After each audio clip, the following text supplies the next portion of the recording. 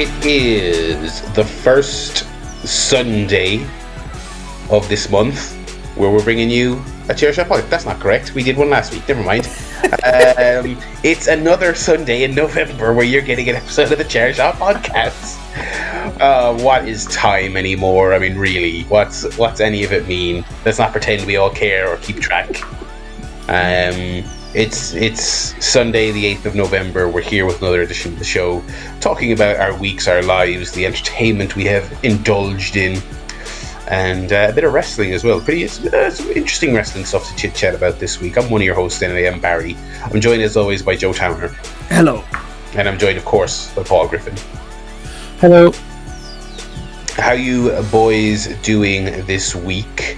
I hope this show goes off without a hitch, because I've been having a very bad internet week, which is quite frustrating.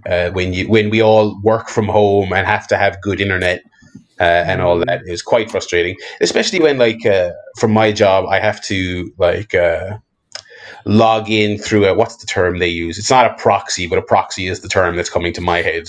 VPN. That's the word. So that automatically makes everything a little bit slower, and then my internet, which is quite expensive, I get the most expensivest internet I could get, because of course we moved in mid-pandemic, so I was like, okay, we're both working from home. Yeah. We both stream a lot of visual entertainment. I download a lot of podcasts. I download a lot of the video games. So it's like, let's not scrimp. Let's pay the big dollar for the good internet. And it's been quite spotty. So that was very frustrating this week. Lots of turning it off and turning it back on. So hopefully this show goes off without a hitch. What about you, lads? What kind of week you having? What are you getting up to? It was quiet enough. Michelle and I did go out yesterday. We went into London just to have a walk around, expecting it to be, empty. Loads of fuckers around. Oh, yeah. Very few of them wearing masks. Well, I'd say half of them probably wearing masks. We were outside. But yeah, I think it was a very kind of sunny, crisp autumn day. So everyone decided to go out for a walk by the river. So it was packed for bits of it, but then once we got more into town, it was very quiet. So that was nice. Okay. So I was out, and then today, not too much, just kind of farting around the house, doing the usual stuff. So yeah, been a quiet enough week. So nothing else really on the Life Guff radar for me, apart from, of course, watching CNN all week, following the results of the American election, which was interminable. Yeah. I don't know why they just don't count the votes a bit quicker. Yes, if I was in Nevada, I would simply count them quicker. I don't know if they've tried that, but I would just do that. Because here at least, the votes are counted basically by the following morning. They're all done, and even by the middle of the night, you pretty much know who's going to win.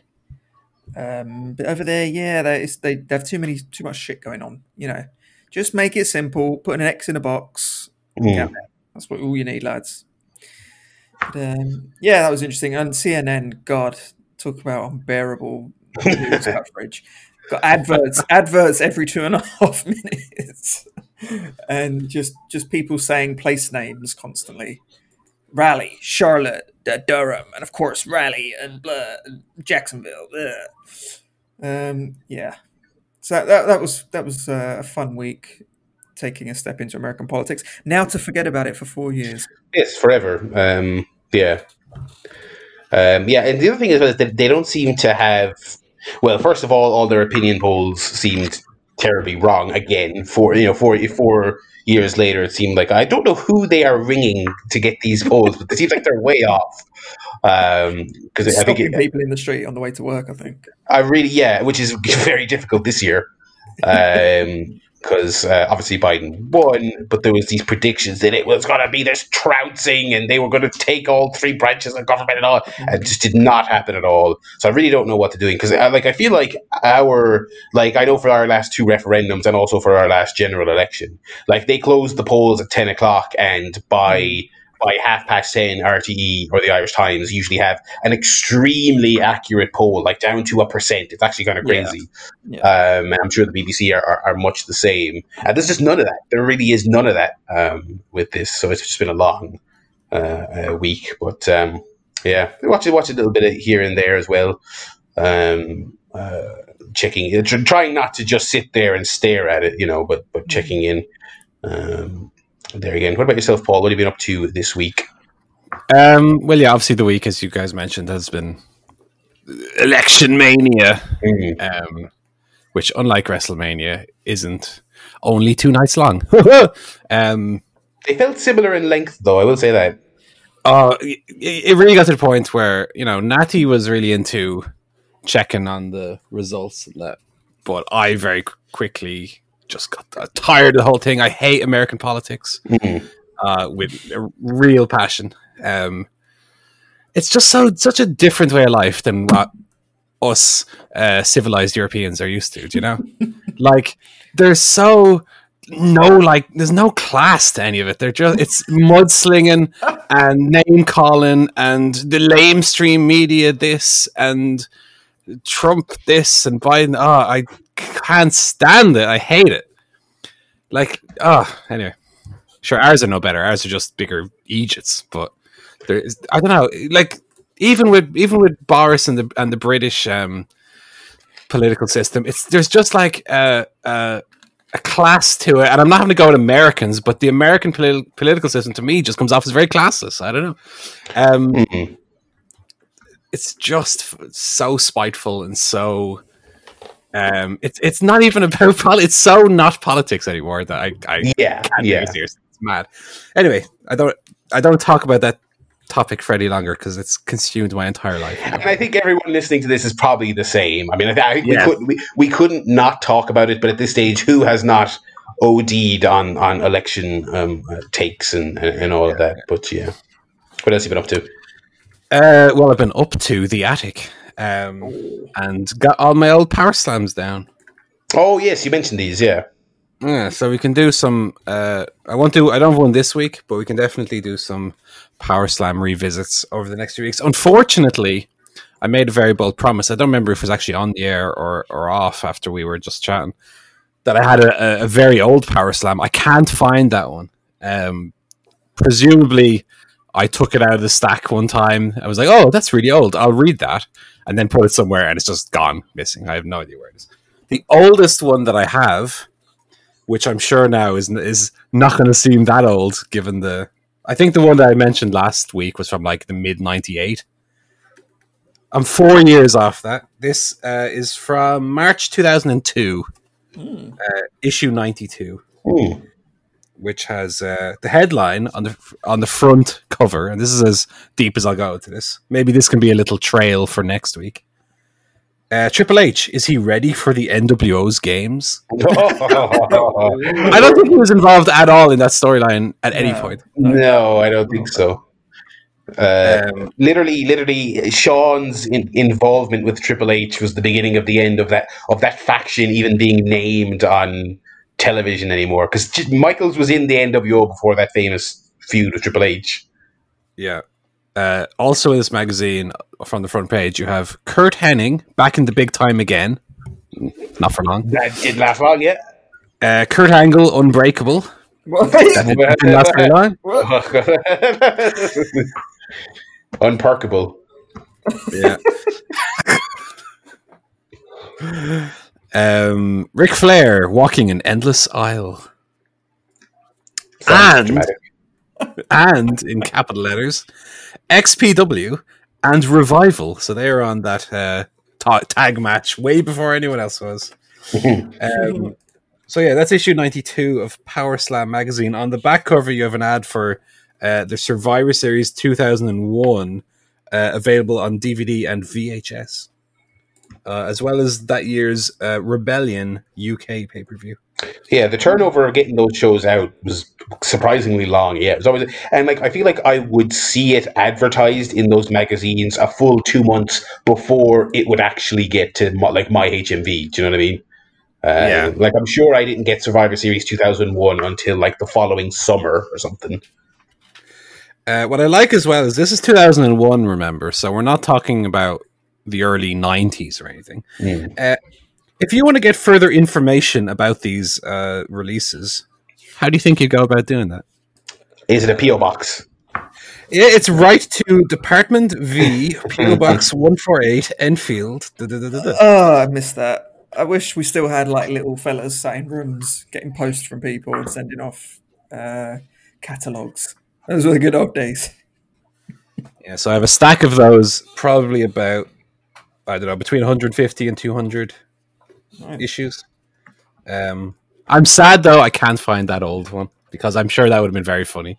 I remember it being like, the news section was right in the, Monday Night War mania, and I don't know where it is. I probably will never find that magazine again. I'll have to buy it on eBay or something.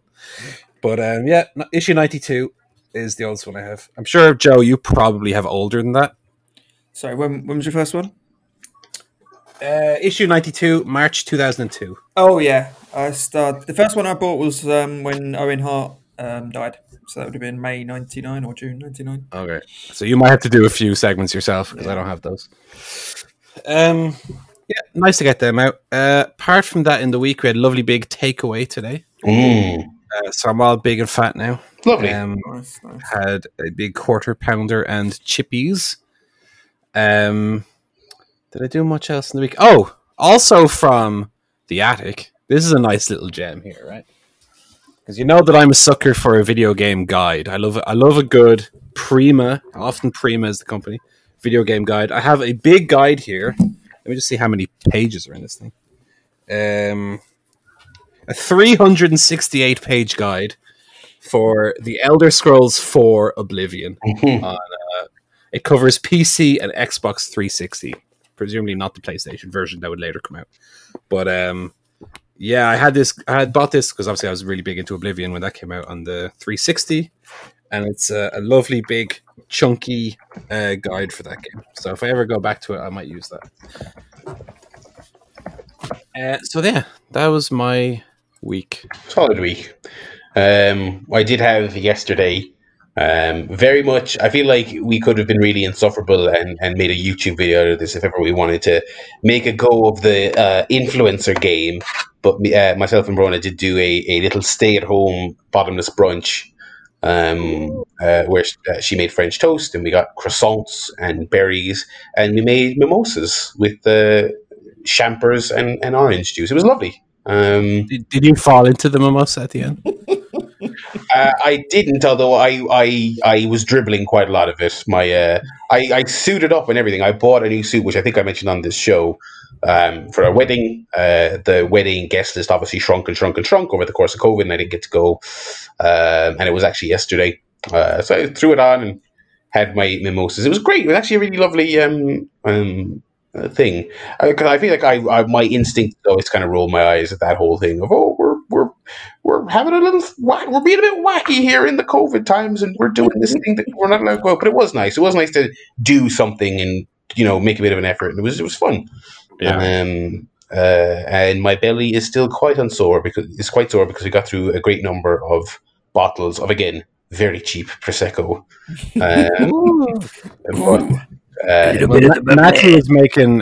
Natty was making hot mojitos yesterday. Hot mojitos. Yeah. Were they good? Yeah, she gave me a thumbs up from the bed. Is it as in the drink was high temperature or they were spicy? Yeah. Oh, okay. No. Oh, interesting. Wow. Yeah. So that was the week there. We can probably jump in there to the old telly guff. I'll kick things off. So I started on a Monday with a little bit of CNN. Halfway through the day. We're back to this. No. I actually have not watched. I don't think I've started any new telly this week. No, I don't believe I did. I still haven't started Mandalorian. We need to finish. We want to finish Lovecraft Country, which we're nearly done with, and Bly Manor before we start something new. So nothing new for me this week. What about you, lads? What are you watching? Nothing new again here. So we finished off season 2 of The West Wing. Probably the best season. It's got great moments, great episodes. I think it's probably the peak of the show. Won't go into spoilers, but I mean, if you never watched The West Wing, it's definitely worth a go. And again, so funny how quaint the politics is compared to kind of what we go through today. The sort of things they worry about.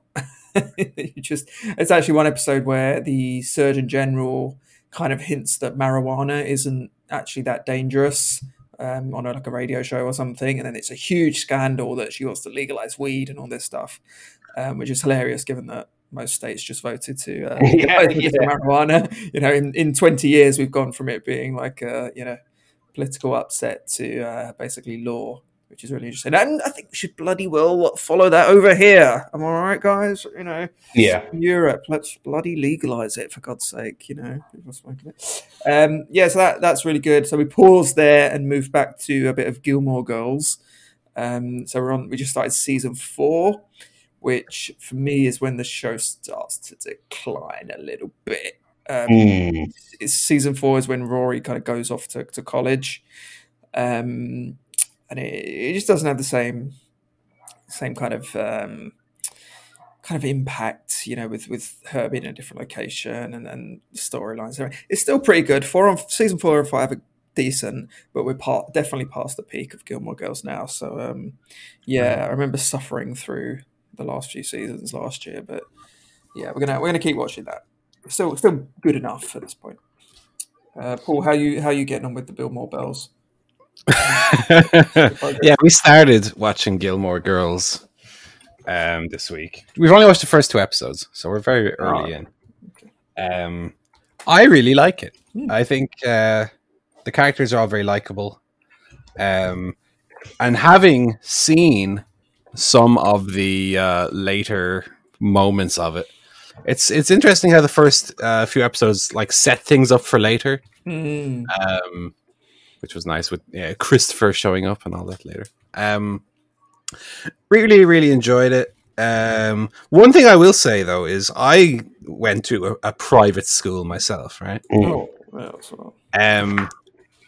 They don't all have gargoyles and a fountain out the front. The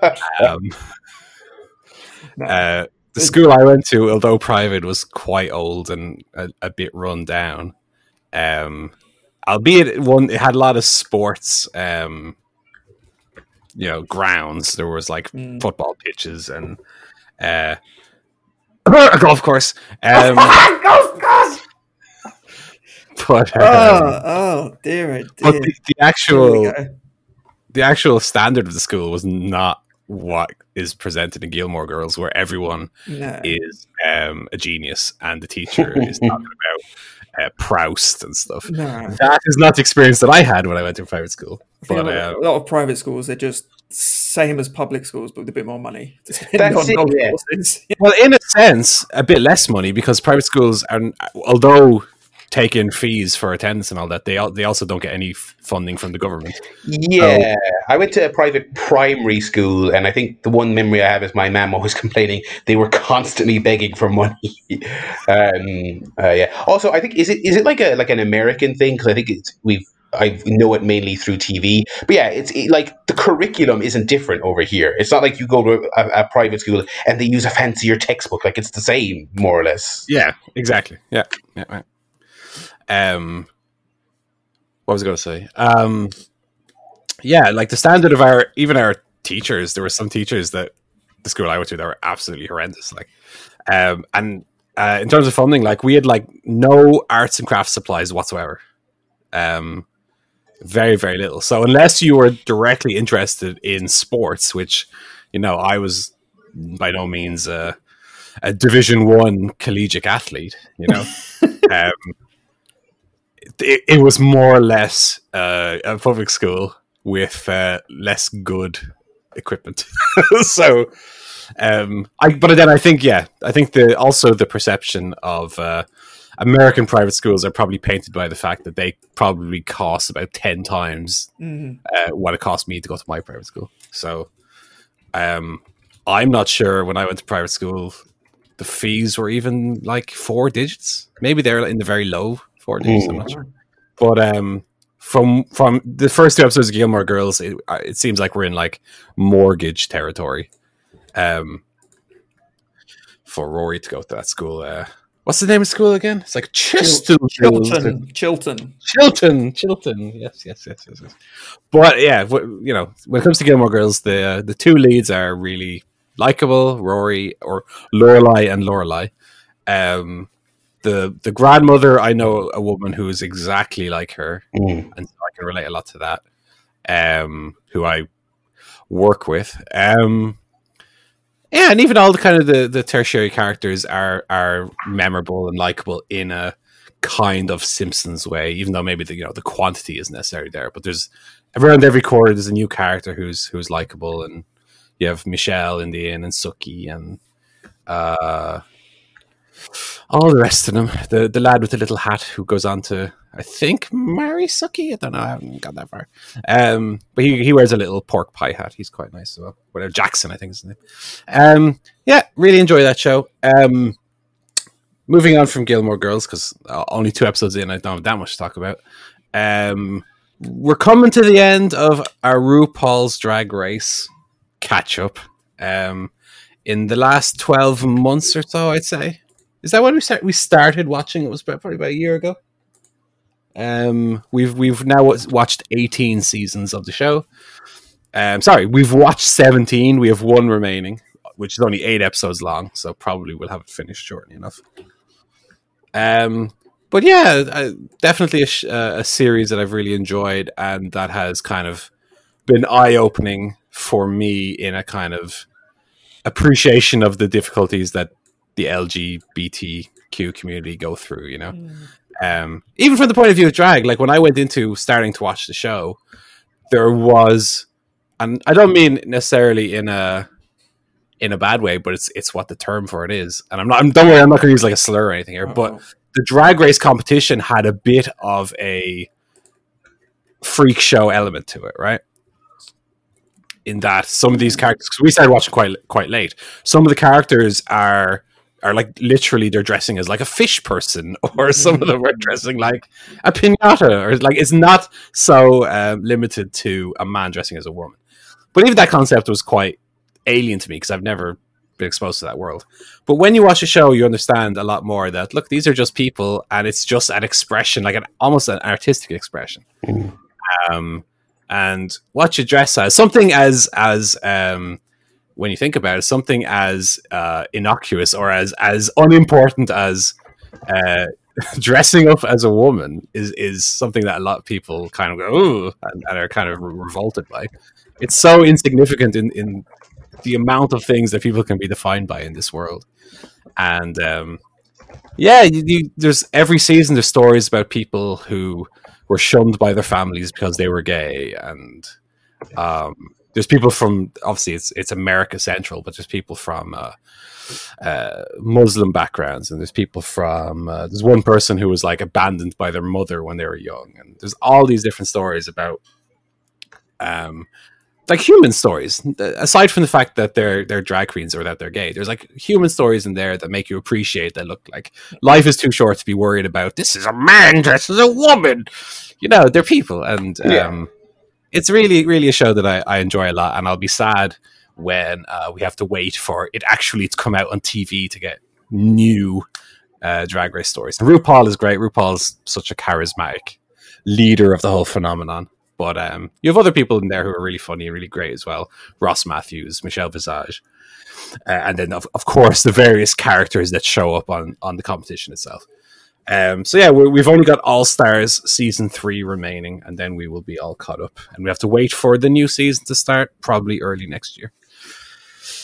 And that will give, now that that's finished, that will give us more time for Gilmore Girls, Twin Peaks, which I'm still needing to finish off, The Soup, Mandalorian. I still haven't watched the second episode of Mandalorian yet, but I think that's all that we watched. Obviously, football. Natty is starting to get antsy about just the amount of football that gets consumed every week. I'm sure the novelty is going to start to wear off, and I'll really only be watching the United games every week. But like, just because we had that 3 months there during lockdown where there was no football, and then suddenly there was an explosion of like every match is on TV, it definitely went from like 0 to 60 very quickly. So yeah, I'm sure that's going to wear off, and we'll spend a little bit more time once the world, whenever that's going to happen, goes a little bit more back to normal. We can go on trips to the cinema or shopping or a walk down the canal or something. But yeah, that's what I've been watching. Nice. Yeah. So Joe, you just had Gilmore Girls, was it? Yeah. All right, we can jump in to the game guff.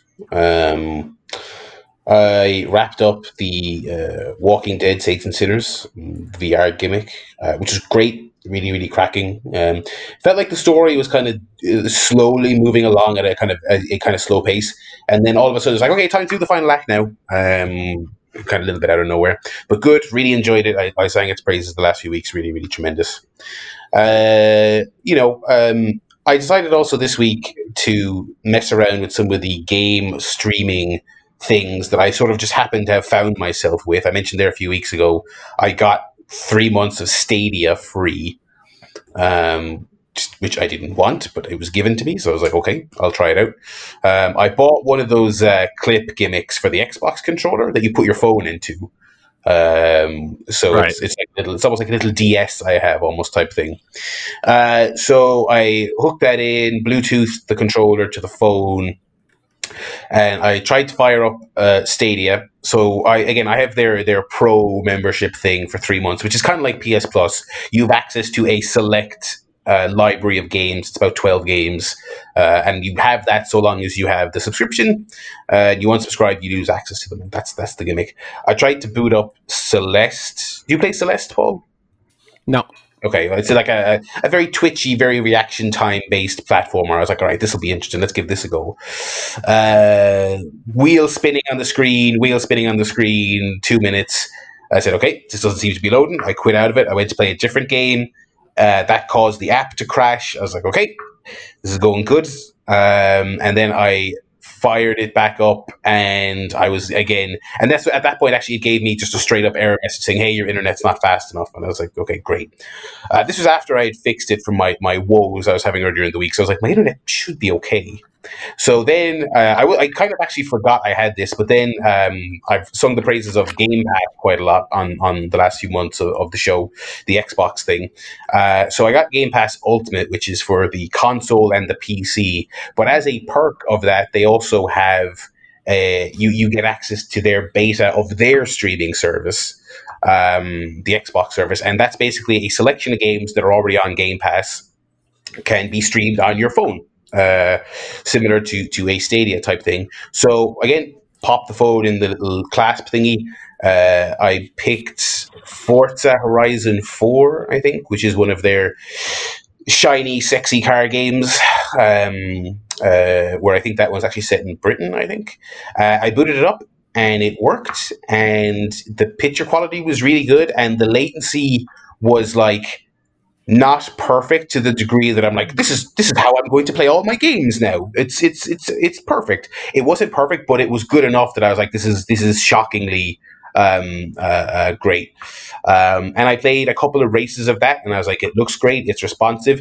There was little hitches and hiccups here and there. It is a beta, and it is, again, also my internet is not. It's a bit iffy lately, but I was very pleasantly surprised with it. I was like, this is actually really cool. And then I said, okay, let's try something a little less, because that's a racing game. It's very fast. And I was like, okay, the latency here is actually really impressive, but it's just kind of off enough that I don't think I would play 20 hours of a racing game over an internet connection. So I tried Spiritfarer, which I think I've talked about on the show before. It's a sort of like Animal Crossing-esque management game. And I booted up, and again, that's because it's not as twitchy. It was actually great. It's a great way to play that game, and I was really impressed. I had been playing it, normally, for lack of a better term, downloaded onto my laptop, and this cloud streaming version I was playing pulled my save from the PC version, and so I was able to pick up my progress and play it on my phone seamlessly. With like there was like one loading bar popped up 2 seconds and it said, "Hey, we have your save." So yeah, actually, really, really impressive. I am not going to start paying for any of these services. I did try Stadia again this morning. I got it working. It's same as Xbox. It's fine. It runs well, but it's maybe not. It's not the way to play a lot of games. But yeah, I am now curious to see where these services go in like the next 5 years. When they come out of beta, when internet connections across the world hopefully get better, it's cool. It's cool. So I think if anyone is curious about this kind of stuff, I would certainly say, get a trial of Stadia or buy a month of Game Pass and just try it out. I think it's a fun novelty. But yeah, I will not be canceling my Xbox pre-orders. It's no longer needed. I can stream video games now. That will not be my MO. Also, I know nobody really talks about Stadia anymore. I don't know, Paul, if you've heard a peep about Stadia in the last, basically immediately after it got launched, but it seems like it has like none of the features they said it was going to have. I don't know if you watched their announcement press conference where they showed like watching a trailer for Assassin's Creed on YouTube, and then you can just jump into where they are in the trailer in the game. Right. They also touted, kind of like Netflix or WWE Network has. You can be playing the game on your phone, exit out of it, and then go to another device, your tablet or your Chromecast or whatever, and pick up your progress on that device. None of that shit is in there. I exited out of once I got Stadia working. I played a level of Celeste. I was like, "Hey, this is cool. This is working." Let me, I pressed the back button on my phone. Let me get out of that app. I booted it back up, and it starts fresh as if you had just restarted your PS4. Like it starts the game anew. I was like, "Where's all the features you said this thing was going to have?" The only thing it really has is, "Hey, we can stream games. Isn't that neat?" They don't have any of the bells and whistles that they touted early on. And also, it doesn't seem like, and this is true on Xbox as well, it kind of seemed like the early word on streaming was that, we'll be running the fastest, best looking versions of these games because you don't have to have the PC. It's all on our side. But that's not the case. The games look very middle of the road. They don't look like they're on the beefiest PC in the world. Yeah, so it's all that stuff is very work in progress, but it was cool. It was interesting. If anyone else is curious about those and gives them a look, I'd be interested to hear what they say. But that's really it. I have not played any new games properly this week, but next week I'll have new Xbox related thoughts because that's been shipped out to me. So very excited for that on Tuesday. Yeah, sounds intriguing. This streaming video game concept. It's probably a bit too early. I think you're right. We're too early yet. But give it 5 years.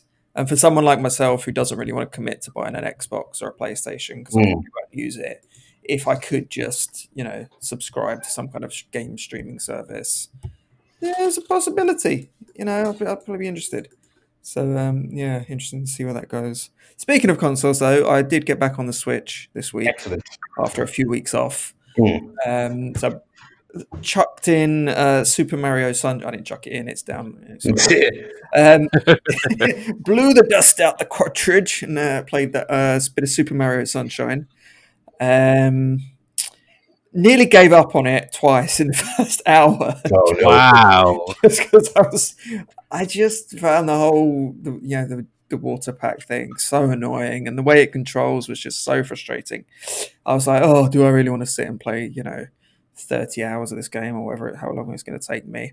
But I really want to save Super Mario Galaxy until like Christmas and have that be my Christmas game. So I thought I'll persevere. I'll persevere with Sunshine, keep going with it. And I did get over the hump, like the initial kind of annoyance of the controls and everything. And it does, it doesn't have a lot of the same problems as Mario 64 with the camera and all that kind of thing. So it's a lot more playable. But it's just kind of getting used to using this fucking jetpack like constantly. And obviously everything in the game revolves around it, which kind of makes it not feel like a Mario game. And also the world of it as well. It's quite repetitive because it's all set on like an island and a beach and everything. a lot of the worlds kind of feel very similar. Like it doesn't Yes. have like Mario 64 where you've got, you go from sort of Mushroom Kingdom to Lava Land to desert to underwater, etc., etc. Yeah. It's just on a fucking beach in every level, and then there's a roller coaster and stuff. But yeah, it's just not got that. It doesn't feel like a Mario game at all. Like you could take Mario out, stick in some Whoever, yeah. made up, bongo bingo or whatever, some bullshit, and like you would not like. How would you know the difference? Because it is pretty much not a Mario game. Having said that, there are a few fun levels on it.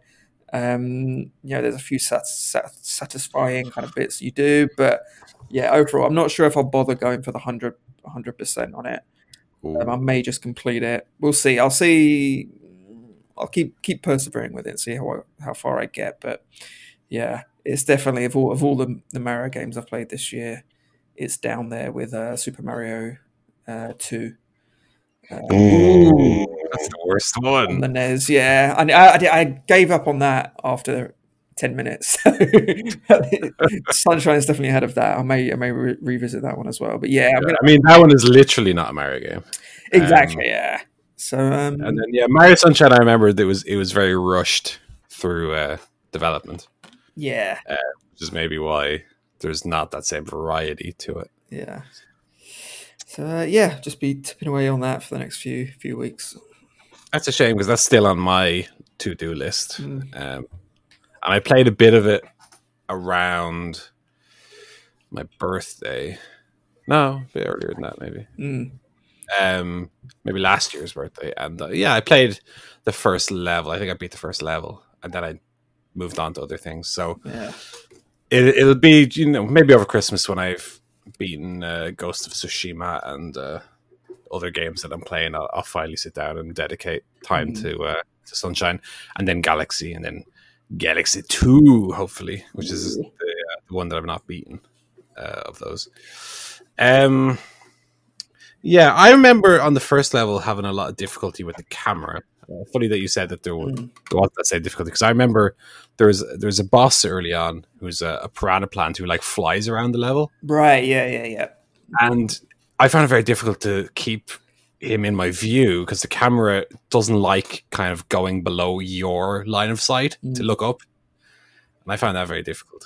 Yeah, it's not perfect by any means, but a big step up, obviously, from 64.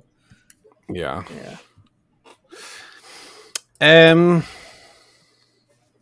How far into Sunshine are you, out of interest? I've got about 20 shines, I think, so far. 1/6 of the way through the game. He's gonna get it all and see Luigi. What? Who? Fucking Luigi.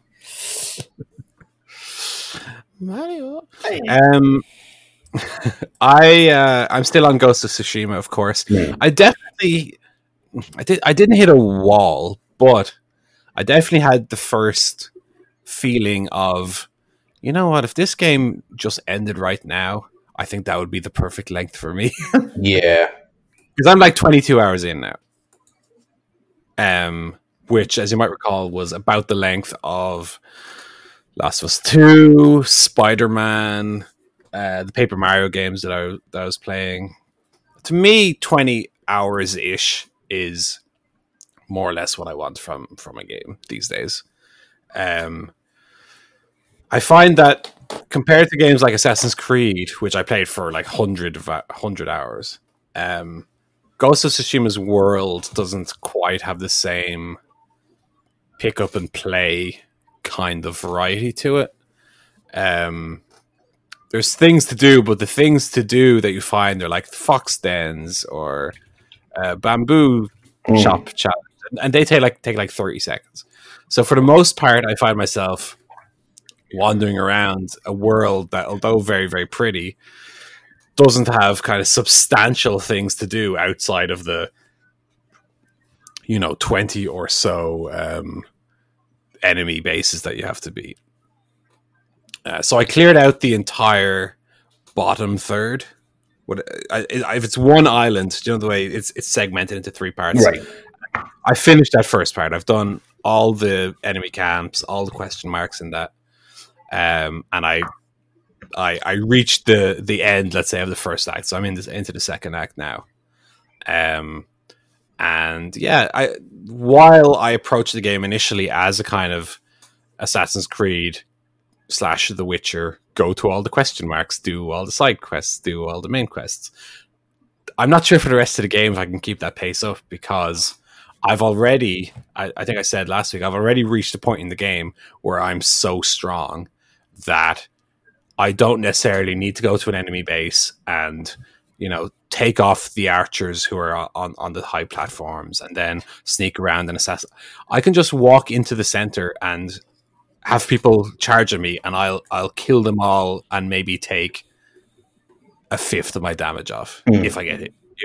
So I'm at that point now where I'm like, is it worth doing side quests? Because what's the benefit of doing them unless they're directly linked to the character quests that were set up in the first act, Yeah. So you sometimes go to like a little town and there'll be a person with a speech bubble who's like, I heard Mongols are attacking people down in this village. And you're like, okay, well, am I going to do that now? Am I going to run down and save them? Because I'll get a tiny amount of XP to unlock a new thing I don't need. Or will I just do the main quest stuff and get the story done and move on to another game? I don't know. I believe overall it's going to take about 40, 50 hours to like platinum the game. So since I'm 22 hours in already, should I just do it all for completion's sake, or am I kind of waste my time a bit and move on more quickly to another game? Like I'm trying not to be too negative because I do really, really enjoy the game, but I definitely had my first little like, okay, I've played 20 hours of this game now. What else does it have to offer me in the following 20 hours aside from the story continuation? That I'm not sure about. So, that's where I am with that. How far did you get into it, Barry, before you kind of? I think really not that far in terms of story progression, because I got sidetracked a lot. And I just really enjoyed kind of milling around the world and things like that. I did not. The first real major story thing is recruiting these various people to take on Fort Canada, I believe it is. It's a very Mass Effect 2. Yeah, assemble the crew. I did not finish that. I think I had like one more of those to do before I was ready to kind of take on the fort. But I had cleared an awful lot of side stuff along the way. So despite not making any massive progress, I think I put a solid 12-ish hours into it. I am planning on taking a big block of time off over Christmas, and I am going to be doing nothing other than playing games. So I imagine I will go back to that game and hopefully finish it over the Christmas break, because I enjoyed it quite a lot. Yeah.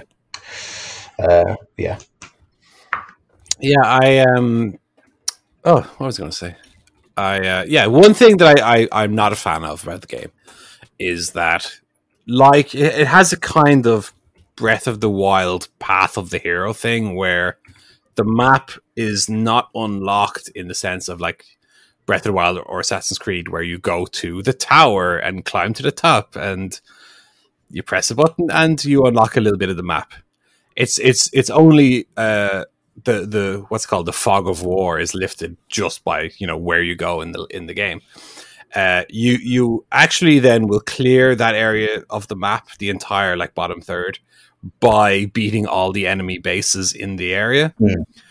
But you have to find the enemy bases and you don't know where they are. So I found that by the time I got to the 24th base or whatever it is, I had already cleared like 90% of the map. So I didn't really get any benefit for doing that, for like beating all the bases. I think there should be a better balance of either you have some signposting to where the enemy bases are so that you can clear them out and then get the benefit of, okay, now where's everything else that I haven't done yet? But the only real way of doing that is either, like I did, explore basically the entire island and clear the map out by virtue of doing that already, or like looking up a guide online. So yeah, I'm not sure I have it in me again for the second or third areas to do a full, literally running up and down the island to clear out the map. Yeah. I'll just look up a guide and say, okay, how many other a guide, and I'll just put my pin roughly where they are and go there instead of exploring, because it is a bit of a waste of time. I also played a new game this week. I picked up Hyrule Warriors Definitive Edition on the Switch. The Zelda Miso game. Exactly. So I was reading my Zelda book. You'll be surprised to hear. The book that talks about all the different Zelda games, and there's a chapter on like spin-offs, and they gave quite a positive review. Not a review, but essentially a review. Recommendation, a recommendation of Hyrule Warriors. And I said, "Oh, that's interesting," because I was never really interested to play Dynasty Warriors or any of those kind of games. No. But the way it talked about it really did catch my interest, where it was like, you know, it has references to many of the different games. Some of the levels in it are directly like a Dynasty Warriors take on a specific moment or a specific dungeon from like a prior game. So there's bits of like Ocarina of Time and Twilight Princess, and there's unlockable characters, and there's weapons, and and also the Hyrule Warriors Age of Calamity is coming out soon, which seems like it's kind of half a Dynasty Warriors game and half like a prequel to Breath of the Wild. Yeah. And I figured, look, I'll give Hyrule Warriors a go, and if I enjoy it, maybe then I can dip my toe into Age of Calamity, and I'll kind of get the benefit of it being a prequel, but also that I enjoy those kind of games anyway. I wouldn't want to play Age of Calamity and not enjoy it, but kind of force my way through it because, well, it's linked to Breath of the Wild. So I picked up Hyrule Warriors on Switch, and I'm actually really liking it. It's kind of got middling reviews. What I've seen, like on your IGNs of the world, I got like 7.5s. But it's a very different kind of game to anything I've played before, in that it almost feels like a Soul Calibur adventure game in a way. Like I had Soul Calibur 2 on the GameCube, and even the kind of the menu system and the story to an extent outside of the actual fighting hundreds of enemies feels very Soul Calibur-y in a way. Everyone has real big swords as well, which also adds to that. It's interesting to play a Zelda game in inverted commas, a Zelda game where like the art style is really generic and kind of JRPG in a sense. But the music is good, and the actual gameplay, although I'm playing on easy mode initially, just to kind of get used to it. I probably will go back, because I think the main story is like 10 hours. So I might go back and play through it on medium and then hard. But I do find it quite satisfying. It's you know, you start a level and you're in this big open map. And some of the areas are like gated off, and you have to do certain achievements to open up the new areas and essentially make your way from one side level to the other. You can control, I think you can play multiplayer, but in single player you can control like 2 to 3 different characters depending on the level. And while you're not controlling the other characters, the CPU will control it, and that character will be off doing whatever. And for certain challenges in the level, or certain achievements that you have to make, the game will be like, switch to the other person, something's happening over there. And so you'll be like, essentially the game is like a battle. You'll be in a big battle with the Zelda enemies, and there'll be, you know, there's bosses throughout the levels as well that you'll come across, but you'll be Link, and you'll be it'll be like, oh, there's this castle's being attacked, go get it. And so you run over to the castle and you start fighting bad guys, and then it will do some other update where it's like, oh, you need to go get the Great Fairy now. And so you'll change to the other character so Link can continue defending the castle, and you'll be Impa or Sheik or Zelda or someone, and you go over and do that other objective. And so it while it's at its core, it's just, you know, it's kind of like a what was like the tapping cookie game on the phone, or the Cookie clicker. cookie clicker. Actually. While at times a bit like that, where you're just hammering your attack button to like mow down waves upon waves of enemies. And actually there is some depth to the attacks because you have like different combos you can do to hit more ways. But while it's a little bit like that, there's also a bit of like spinning plates to it, because there's a lot of different stuff happening on the map at once, where it's like, there's a boss at the castle, but also there's enemies attacking this wall over here, and also you have to go to the ferry and get the bomb, and also this happened. So you're trying to manage all your characters at once while you're trying to keep track of the different objectives that are popping up. But unlike the Mario 3D All-Stars, which Joe is playing, Hyrule Warriors comes with like loads of extras. There's illustrations, artworks, and galleries, and a music thing, like in Mario 3D All-Stars. You have a song list that you can listen to on demand. And you have like 30 characters you can unlock. So it has a bit of like a Smash Bros edge to it as well. And different outfits for them and different weapons they can use. And there's skill trees for every character. And it's really, really in depth for what, like I said, is a little bit of a cookie clicker game. But yeah, I'm really enjoying it so far. I'm still, I played like the first 4 levels of 12 or so. Like I said, the main game itself is actually not very long.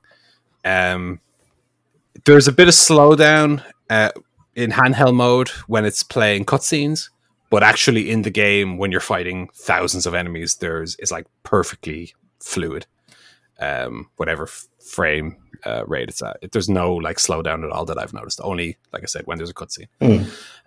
But I've started playing it now on the TV, so I want to see if there's any difference in docked mode than in handheld mode. Maybe there's it'll be a bit better performing. But no, it's definitely a fun game.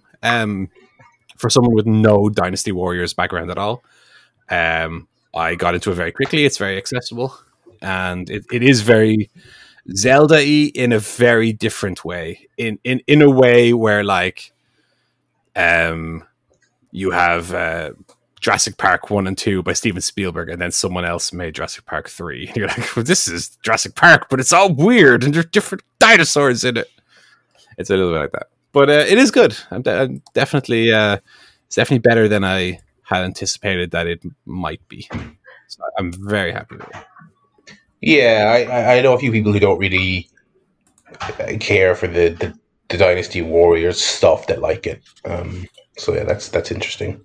Well, that's understandable. I think the Zelda hook is what makes it more Unpercable to me. Like Dynasty Warriors on its own, I don't have any inkling to play, but if they released a Dynasty Warriors game in a variety of franchises, you know, there might be I don't know. Obviously, the Nintendo ones are the Nintendo ones, but what might be on PlayStation? Like, I don't know, Crash Bandicoot, or I was going to say Last of Us, but that'd be a very interesting awesome. mashup. Yeah, but something like that. Uncharted, maybe that's something a bit more lighthearted, but that would be like an interesting mashup, you know, and maybe people would have then the incentive to go play it. But no, it's good. I like it. That's our video games for this week.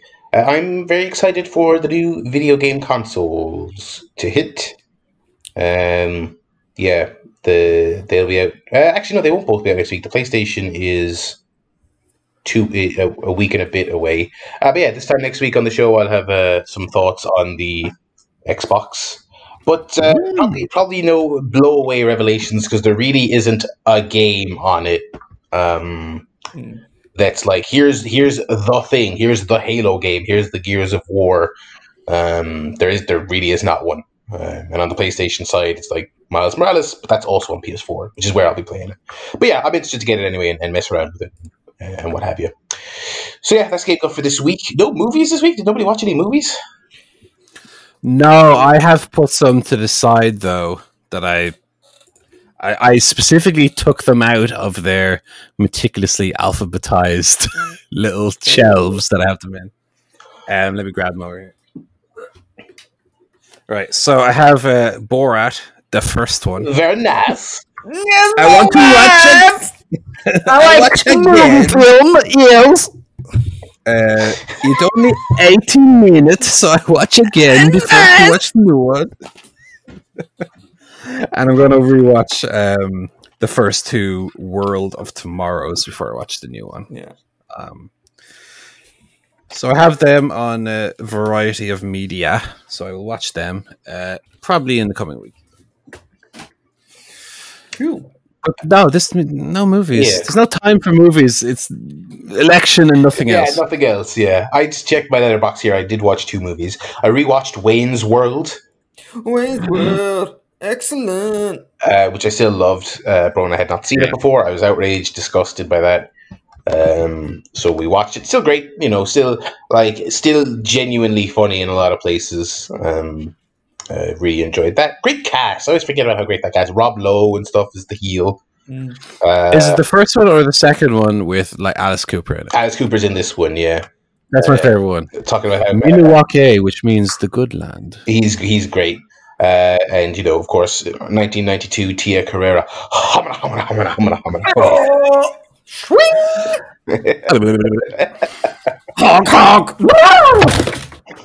Oh, old school. Hong Kong of the week. We haven't had a Hong Kong of the week in a while. Honk, honk. So loud, my headset fell off. So. I miss Hong Kong of the week. That was a better segment than explain and all that shit. Bring that back. We need to do Hong Kong of the week again. Yeah. Bring that back. I did also watch for the first time. I hadn't seen this before. The Fifth Element,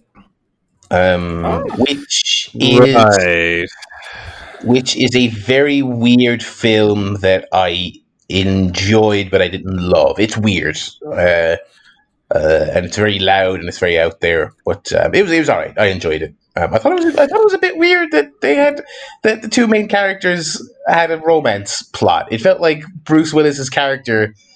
I don't know. It felt creepy, and I think that's part of why I maybe didn't love it. Yeah, well, it was directed by Luc Besson, who's bit of a Oh, really? Okay. Allegedly.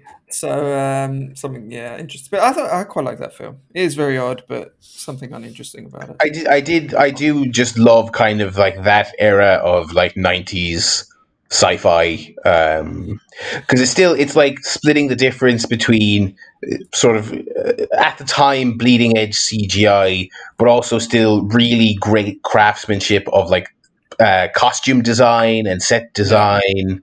It's a cool looking movie for sure. Like Chris Tucker's outfits are just like crazy, and the world they make looks really cool. So yeah, that's an abridged movie up there this week. We will move on. No emails this week either, so we're probably going to jump. We have a quiz allegedly. Yeah, we can before we get into the wrestling, we can do a quiz. We have a quiz. I have a quiz. Excellent. As I had literally nothing else to talk about this week, I thought I'd put together a quiz. Very nice of you, Joe. Fill 5 minutes. So this is the 5-star match quiz. So I have selected 7 matches from the last decade that were rated 5 stars or more by Mr. David Meltzer of the Wrestling Observer. Oh, and I'm going to give you 5 clues to describe each match. And after each clue, you will both have 1 guess to try and get it. Okay. The sooner you can get it, the more points you will get. So the clues I will give will be the location, so either the state or the country, the match type or stipulation, the date the match happened, the show it happened on, and the winner of the match. Okay. So if you guess correctly after location, you'll get 5. After match type, 4 points. After date, 3 points. After show, 2, and after winner, 1 point. Okay. Does that make sense? It does. It does. Okay, great. So decide who will guess first. I'm going to toss a coin. If one of you could guess either heads or tails. Okay. Heads. Oh, Paul did. Heads. Too slow. It was heads, Paul. So you get to guess first on the first. Okay. Match. Okay. So the first match. Okay. Clue number 1: the location. So the location was Japan. Oh, that could be an effort million of them. Am I right, folks? That's quite a big location. Yes, I know, but that's why it's hard. That's why it's 5 points because it's very hard. Right. So Is there no city in Japan? Just Japan? I've gone with Japan. I mean, it's all going to be Tokyo. I'll be honest. So it doesn't. Right. Okay. It doesn't really matter anymore. I will guess the match was Kenny Omega and Kazuchika Okada. It's good, but it's not right. Barry, do you want I will say Kenny Omega versus Chris Jericho. He's done it! Oh, you son of a bitch! You son of a bitch! 5 points there to Barry. Oh, let me ask a quantifier now that I'm already 5 points down. Yeah.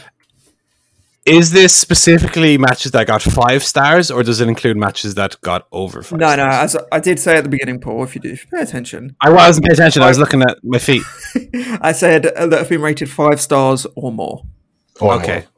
Any that got the big. Thank you for the clarification. Anyway. Yeah. So the other clues would have been match type was a no DQ singles match. The date was 4th of January 2014. The show was New Japan Pro Wrestling Wrestle Kingdom 12, and the winner was Mr. Kenny Omega. So Barry gets the big 5, and you get to guess first on the next match. Okay. So match number 2, location is Louisiana. Louisiana. Okay. I don't want to think aloud because I don't want to show my hand. I have no idea. Ric Flair versus Terry Funk. I quit match. Just to remind you, I'm sure that was in the last 10 years. Yeah, these are all from the last decade. Oh, my bad. Just to make it easier, they're all from the last decade. Okay, so neither me nor Paul were listening during the rules. No, okay, Louisiana in the last 10 years. I have no idea. Gonna pass. Okay, over to you, Paul, for a guess. I know there's a WrestleMania in Louisiana. Which one was that? Oh, which WrestleMania was in Louisiana? God, funny I knew something about wrestling. That would be quite helpful right now. Where was WrestleMania 30? Was that in Louisiana? Because I remember the stage had like a purple stage because it was the kind of Mardi Gras theme. What year was that? It wasn't 30, was it? No, 30 had the XXX. It wasn't that one. 30 wasn't 31. 32. No. All right. 34? WrestleMania 34? What good matches are WrestleMania 34? What year is it? What WrestleMania was this year? I have no idea. Was 34. What year is it? This was 36 this year? Yeah. 35, 36. 34.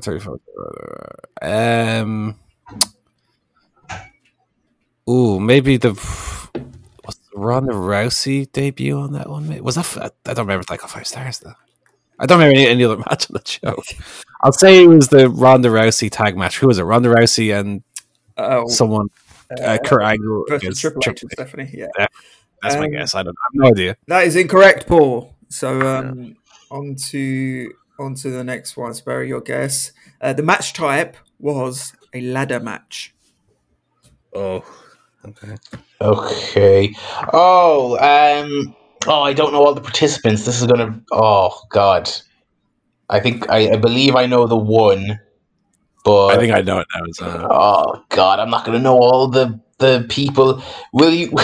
I'll accept half of the participants or more. Okay, you both know what it is. It was I believe it was the inaugural NXT North American Championship match, and it was Lars Sullivan, Ricochet. Oh, I wish modern WWE wasn't shit, so I could remember who was in these matches. Adam Cole? No, he wouldn't have been in it. No, he wouldn't have been in that. Motherfucker! Who else was in that match? Oh my God! Andrade. Oh God! I only remember Lars Sullivan because it was a joke that he got a 5-star match and Bryan Danielson hasn't. Yeah, we remember the worst person and the best person on it. God, motherfucker. Wait, no, I'm trying to remember who the first champion was. No, I will say Adam Cole. Adam Cole was in it, I'm fairly sure. And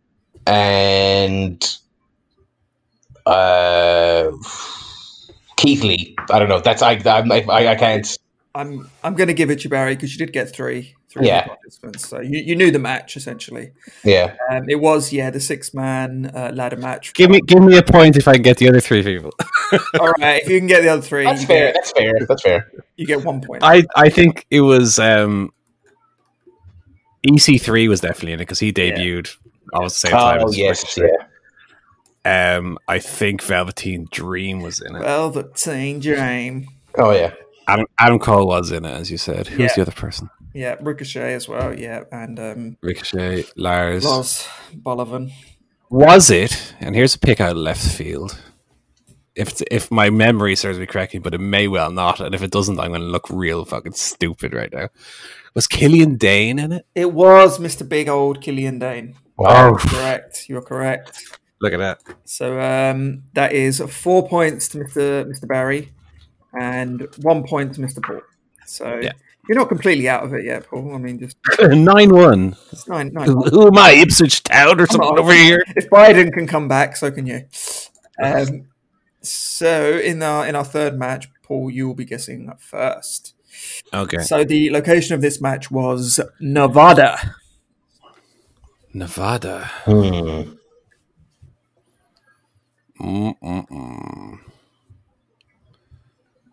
Okay, this might be an AEW job then.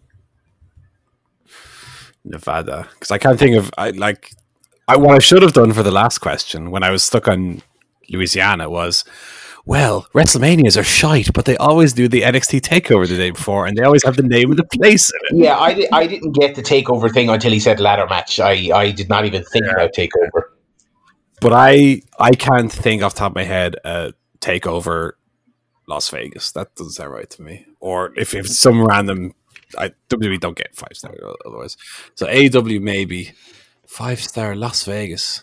Okay, well, it's nothing recently, obviously. It would have to be like real early in the year. Maybe the tag match would it be okay? I'll guess.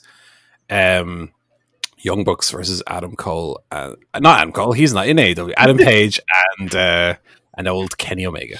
No, that is incorrect, Paul. Okay, Barry, do you want to guess? Is it Dustin Rhodes versus Cody? He's done it again. 5 points to the muff. Oh, Paul, I think you gave away a lot of clues there in your deliberations. When you said AEW, I was like, why does he think that? Oh wait, yeah, that one. Okay, yeah, I remember. Damn it. Yes. Okay, I have to not give some clues away. Next clue would have been a singles match. It was 25th of May 2019. AEW Double or Nothing, and the winner was Cody.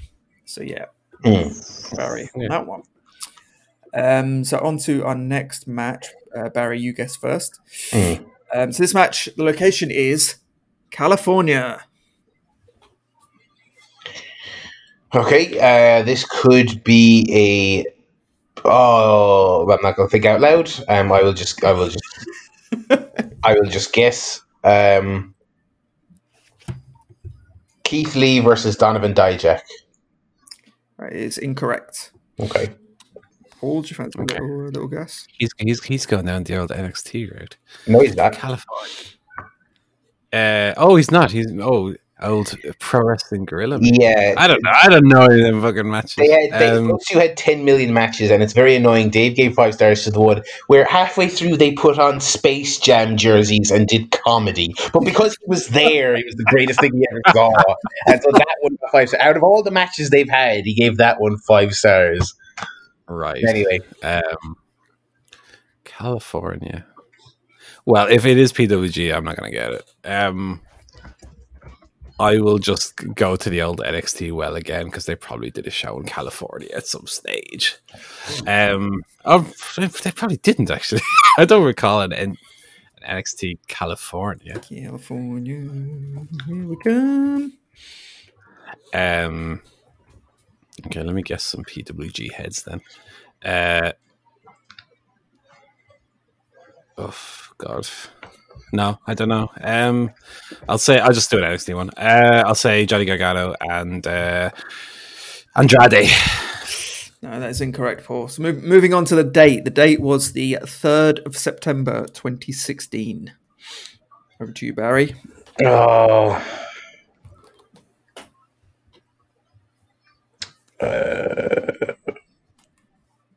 There's a match that I'm trying to remember the participants. It's definitely a 5-star match.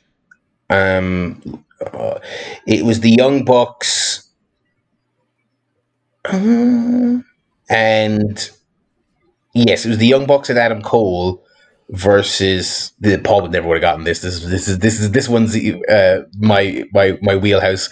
Versus Osprey, Ricochet. Oh, the third one is someone weird. It's not like Matt Sydal. Okay, is that your final answer? Yes.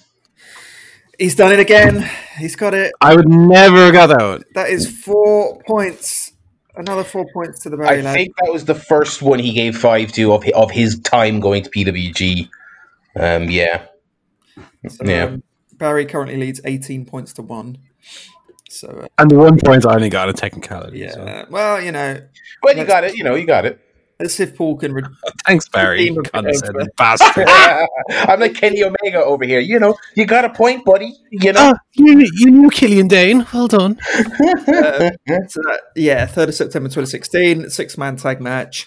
It was Battle of Los Angeles 2016, Night 2. And it was Adam Cole and the Young Bucks, who were defeated by Billy Ospreay, Ricochet, and Matt Sydal. Okay, the next match, Paul, you're guessing first in this one. Right. The location, and to be honest, they get harder from here. I'm sorry. Oh.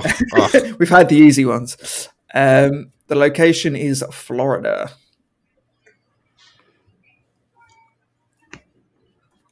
Okay, this might be an NXT TV.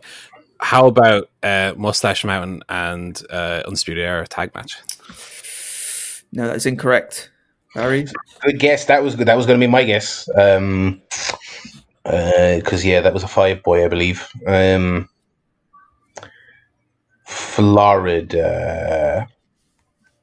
I'm trying to think. NXT TV. I mean, it doesn't have to be that. But that's what I'm going with. I'm going with Paul's theory as well on that.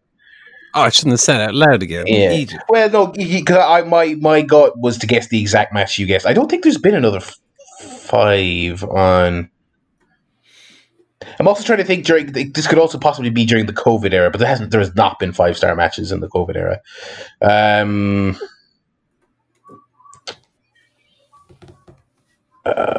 No, I don't know. I have no guess. Okay, on to the next clue. The date is the 31st of March, 2012. Wow. 2012. Okay, so not NXT then, unless we're talking about your Johnny Curtis versus Michael McGillicuddy of the classics. 2012.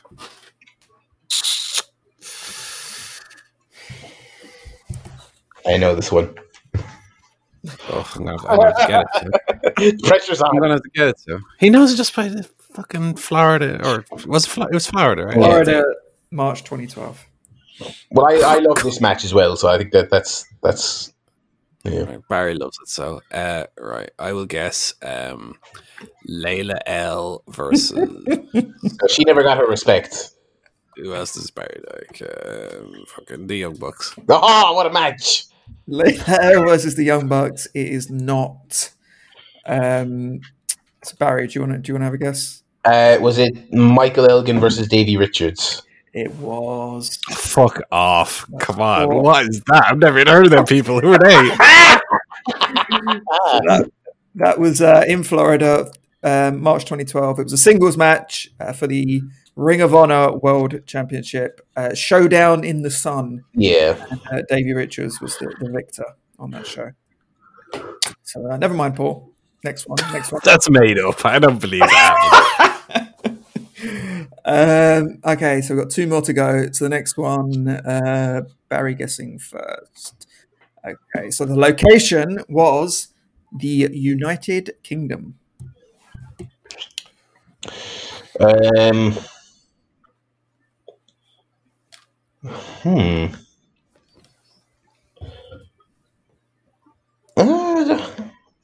What Brit Rest matches has Dave given the fiver to?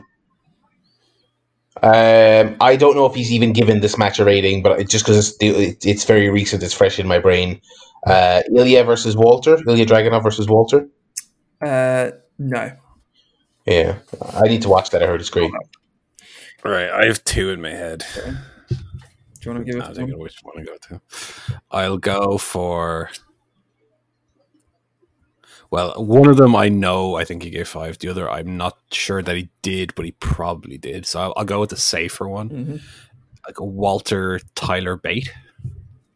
He's pulled it back. Oh, well done. 5 points for the big boy. I was thinking Tyler and Pete for the other one. Yeah, I'm not sure if that got 5 though, but I really enjoyed both of them. So yeah, it was United Kingdom, 31st of August, 2019, singles match. NXT UK Takeover Cardiff. Remember that? Nope. It was the same night as a AEW pay-per-view, I think. I think I watched both of them actually that night. Yeah, and the winner was Walter. So that was it. And so into our final match. This one, so Barry to guess first. Wait, Barry first? Paul first. No, Paul first. Me first. Oh, sorry, yeah, Paul first. So this was in Japan, and it was Tokyo, Japan. Okay, thank you. Just to clarify, it wasn't. Yeah, somewhere else. Okay, so given that it's not the easy ones anymore, I'm guessing it's not going to be Omega versus Okada. I'm going to have to go deeper into the old. Make up a Japanese match in your head and hope it was a real match. How about Shinsuke Nakamura and Kota Ibushi? How's that for a made up match? Oh, that sounds good. I'd give that 5 stars. No, it was not that imaginary match. That's a real match, and I wouldn't be surprised if it did get 5 stars. Oh yeah, okay. Which what date was that, Paul? That one. I don't know. Yes, thank you. Barry, do you want a little guess? Taiji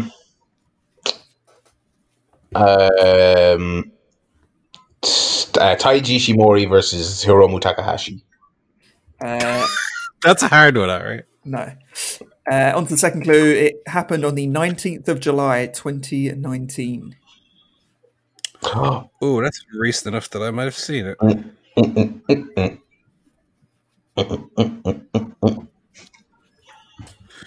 19th of July.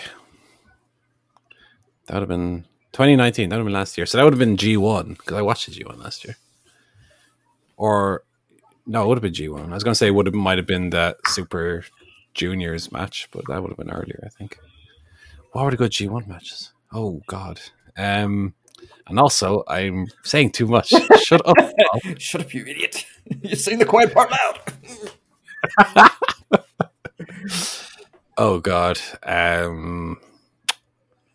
Fuck. I'm completely blanking what the last year's G1 was.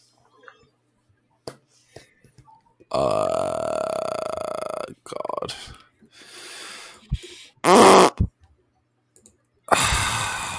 Who was even in the G1 last year? I'll say, I don't think I got 5 though. I don't know. Pass. Okay. Barry, do you want to guess? Shingo Takagi versus Will Ospreay. No. No, oh shit! I'm Right. certain. Okay, so the match type was a singles match. That might not help that much, but Paul, No. do you want another guess? No. I might as well throw out some fucking softballs here because you never know. You might hit. You watched the G1 last year. I watched literally every show, every Yeah. single match, but I don't remember them. That's the problem. Who? I think it was the same situation as this year, where one of the blocks is really good and one of them wasn't. So who was in the good block?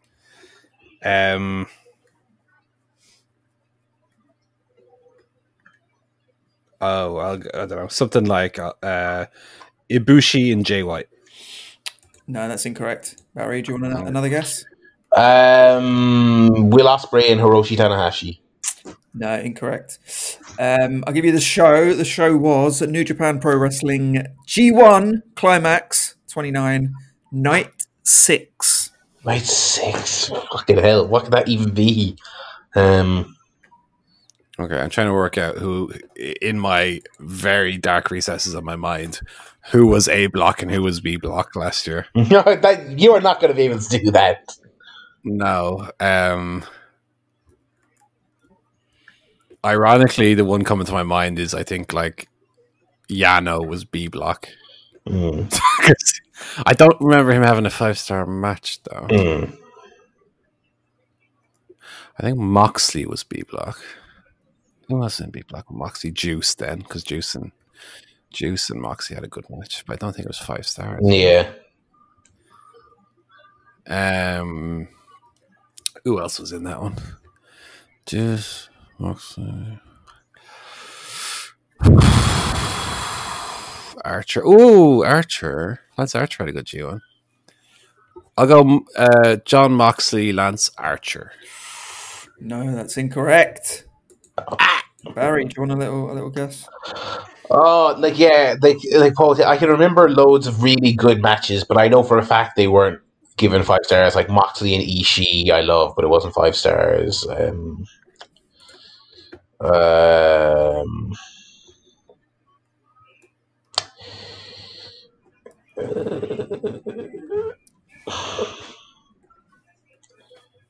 Who the fuck was in that G1?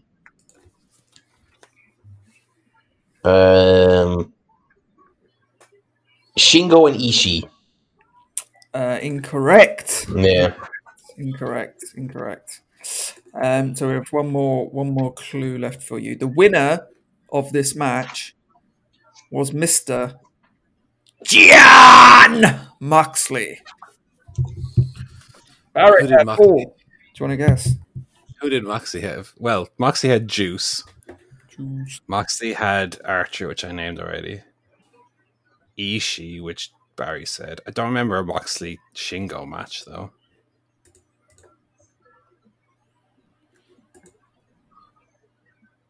Who else did Moxley? I don't remember. He was obviously against Yano. Yano beat Moxley. Because he tied his leg to the other lad. That I remember. I don't remember who else was even in it. No, don't know. Juice Moxley, I'll say. No, that's incorrect. Back to you, Barry.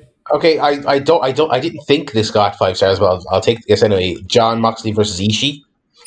Yeah, you're correct. Oh, wow. Oh, you bastard. I was discounting that because you said it didn't get 5 stars. You cheated me out of it. No, that was legitimate confusion. I loved that match. I remember. Yeah, this is fraud. Fraud at the quiz. Oh.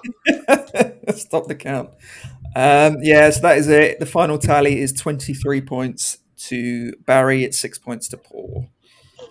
So you could have got the 5 there, Paul. You should have ignored Barry's ramblings. But yeah, good showing by both. Thank you very much. Good quiz. Enjoyed that. We might do another one of those on a different decade in a little while. Yeah. Once you've forgotten about it. Thoroughly enjoyed that. And not just because I trounced Paul And, Well, sorry, I didn't watch that Ring of Honor match or well, the PWG I wouldn't be match. surprised if you did if we went back and listened to the show because it was the match of that first half of the year. Anyway, let's chit chat about AEW Full Gear. I watched the whole show this morning. I brunched too hard last night, passed out before it started. I thought it was great. I thought it was a return to form after their last pay-per-view was not great. I really enjoyed it. It was didn't feel anywhere near as long as the last one, although still it was like 3 hours 45 minutes. Yeah. Still too much, lads. Come on, I just keep it to 3 hours. I don't want to watch anything longer than 3 hours. But yeah, overall pretty good show. I don't think there was any one match for me that was like phenomenal, but just all really good, all really good. Did anyone watch the pre-show? I actually forgot to watch it. I did. How was the NWA match? It was good. Hmm. It was good. Like we kind of said about the show overall. It wasn't phenomenal, but it was good. Yeah, I enjoyed it. Nice to see different people on. I mean, okay, Serena Deeb's been on a few times, but nice to see new faces on it. Yeah, I haven't seen the match. Allysin Kay is like not like the most consistent wrestler ever, but when she has a great match, it's really great. She wrestled Thunder Rosa in like the last big show for the NWA pre-COVID, and it was fantastic. So when she's in there with the right opponent, she's good. Yeah, I wouldn't say it was that good, but it was good. The main show kicked off with Kenny Omega versus Hangman Page in the final of the World Title Top Contender Tournament. Strangely enough, they had Don Callis on commentary for this match, and they billed him as the president of Impact or whatever title they gave him. Mentioned Impact on air. That was odd. Brought him in because he has a history with Omega, but weird thing. Like, okay, he has history with Omega. Weird to bring him in just because of that. Yeah, I didn't really understand the point. He was in the countdown video, right, or something. Yeah, he was in that. Yeah, he was in the Jericho 30-year thing as well, I think. So I guess but maybe he didn't add that much, really. Did he? I just no. He's a fairly competent commentator. Yeah, it's fine. I thought the match was great. Yeah. The feud has been okay. It's just classic Omega. I think it's just a little too cutesy. I was watching with Brona, who she really enjoyed the show, except she was quite upset at the main event. But and it was like trying to kind of like describe the Kenny thing as he was doing his entrance. I was like, oh, he used to be called the Cleaner, although even at the time I didn't really get that either. And I was basically he's just delusional. That's why he has the dancing girls.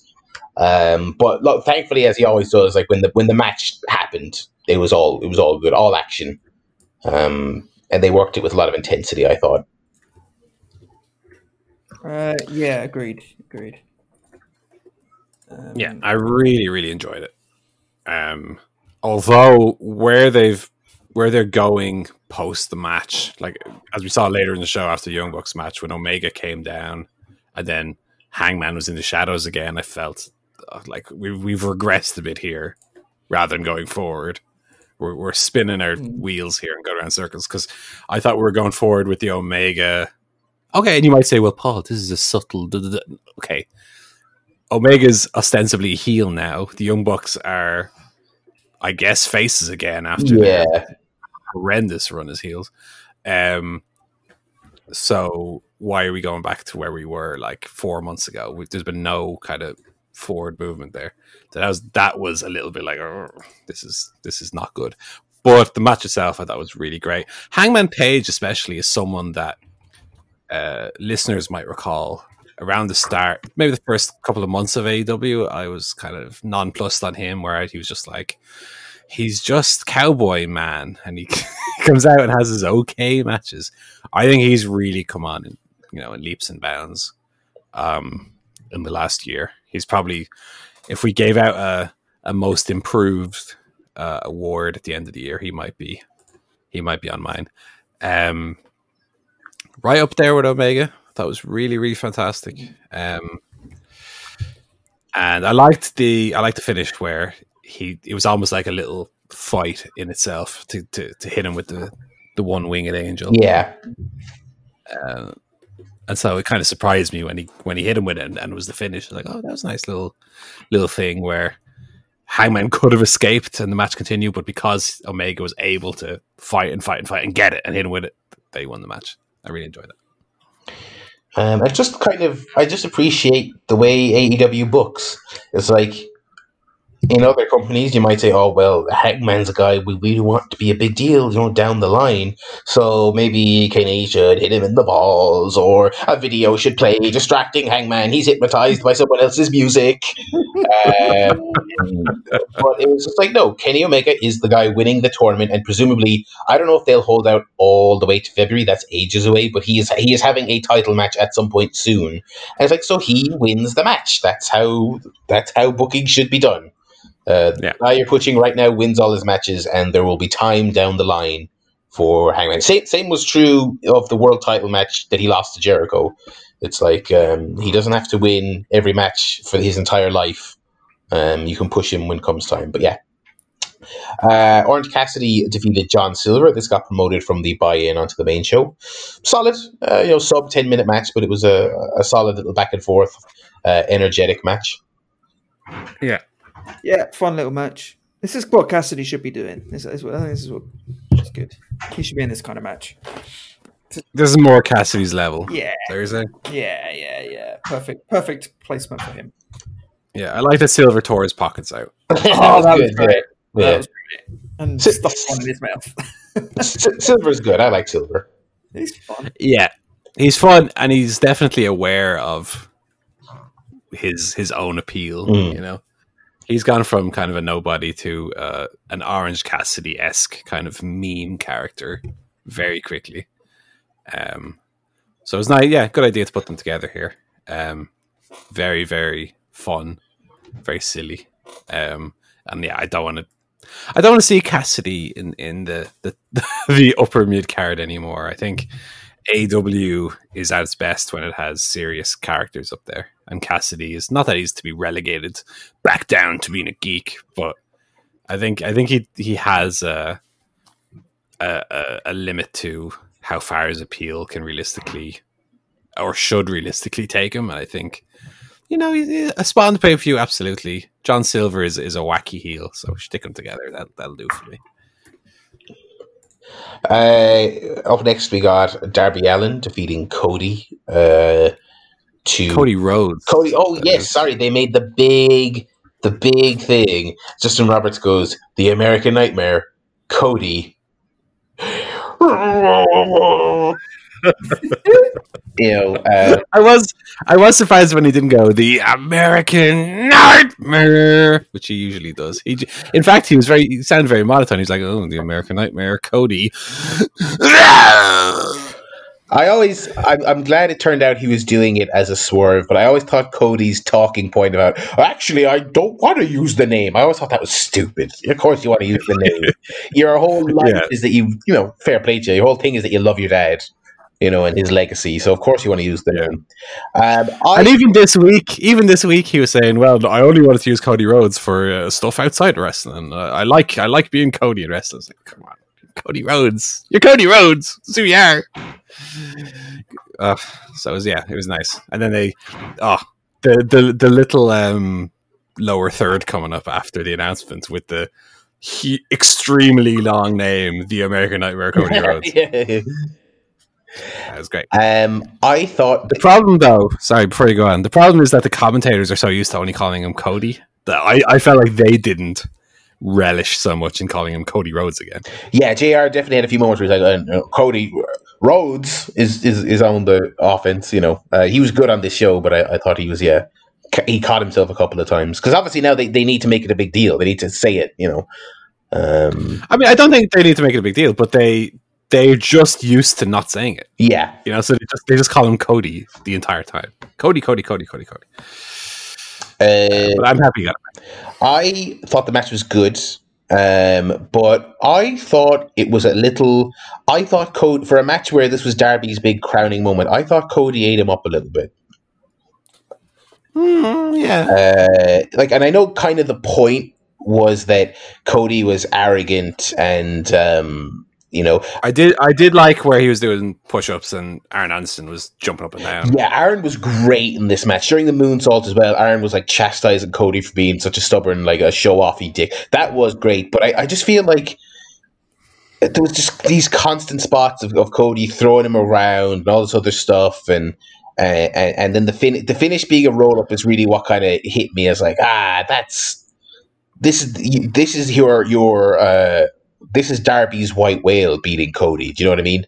And it was the slip on the banana skin. It was slip on the banana skin, and Cody got the big end. Like Darby's entrance was cool, but Cody came out as he always does with all his pyro, his massive entourage, the big reveal of his name. He's working the match like it's the match. I was talking with this privately to someone. The match was like 2001 Triple H versus Jeff Hardy. Do you know what I mean? It was kind of like, yeah, we kind of like this young guy, but he is, even if he wins the match, he's not getting a push necessarily because he's not actually on the other guy's level. Do you know what I mean? It was very kind of, and then Cody did the Hogan afterwards. He did the raise his hand, and Team Taz came out and beat up Darby, which was great. I thought that whole thing was great. But Cody making the save, and I don't know. It was a bit Sid Vicious and Papa Shango versus Hogan and Warrior. Okay, Cody. Put him over properly. Yeah, but his match was still good. These two work very well together, I think. Yeah. Yes. Yeah. And I love Taz. He's great. Taz is always great. Just leaning into his weird, like the fact that he's just such a whiny little loser on Twitter as well. It's just like he's really he just comes out every week and he just whinges. He just whinges, but in a very compelling way. He's good at it. He's good whinger. Hikaru Shida defeated Nyla Rose in 14 minutes. Solid. I thought their no DQ match was better. I think they benefited a lot from having the gimmicks, and I thought this one towards the end it seemed like it kind of fell apart. There was a lot of chatting going on there at that finish. It seemed like they were trying to piece things together. Yeah, I thought it was quite good, but yeah, knock 4 minutes off this. That'd be fine. 10 minutes would be plenty for this match, I think. In general, I think you said at the top that these shows are a bit long. Trim a couple of minutes off this. They didn't need to kick out of all the moves they kicked out of. Cut the Elite Deletion entirely, maybe, and get the show and get the show down to a nice tight 3 hours. But this was solid. I think, even though I think she's great, I think I'm kind of ready to move on from Shida, though. We need Britt Baker to ascend to the title, I think. Get that done for Christmas. We got the Young Bucks defeating FTR to swap the championships over. The stipulation being that the Bucks, if they didn't win, they couldn't challenge ever again. I thought it would have been silly to have two people with that stip in the same company, so I'm glad they won. And I thought the match was very good. As someone who has been very down on FTR and this build, I thought the match was quite good. Yeah, it was really good. Loved the Young Bucks using the kind of 90s or Attitude Era finishes to the 80s finishes that FTR usually use. That was a nice little reversal of that.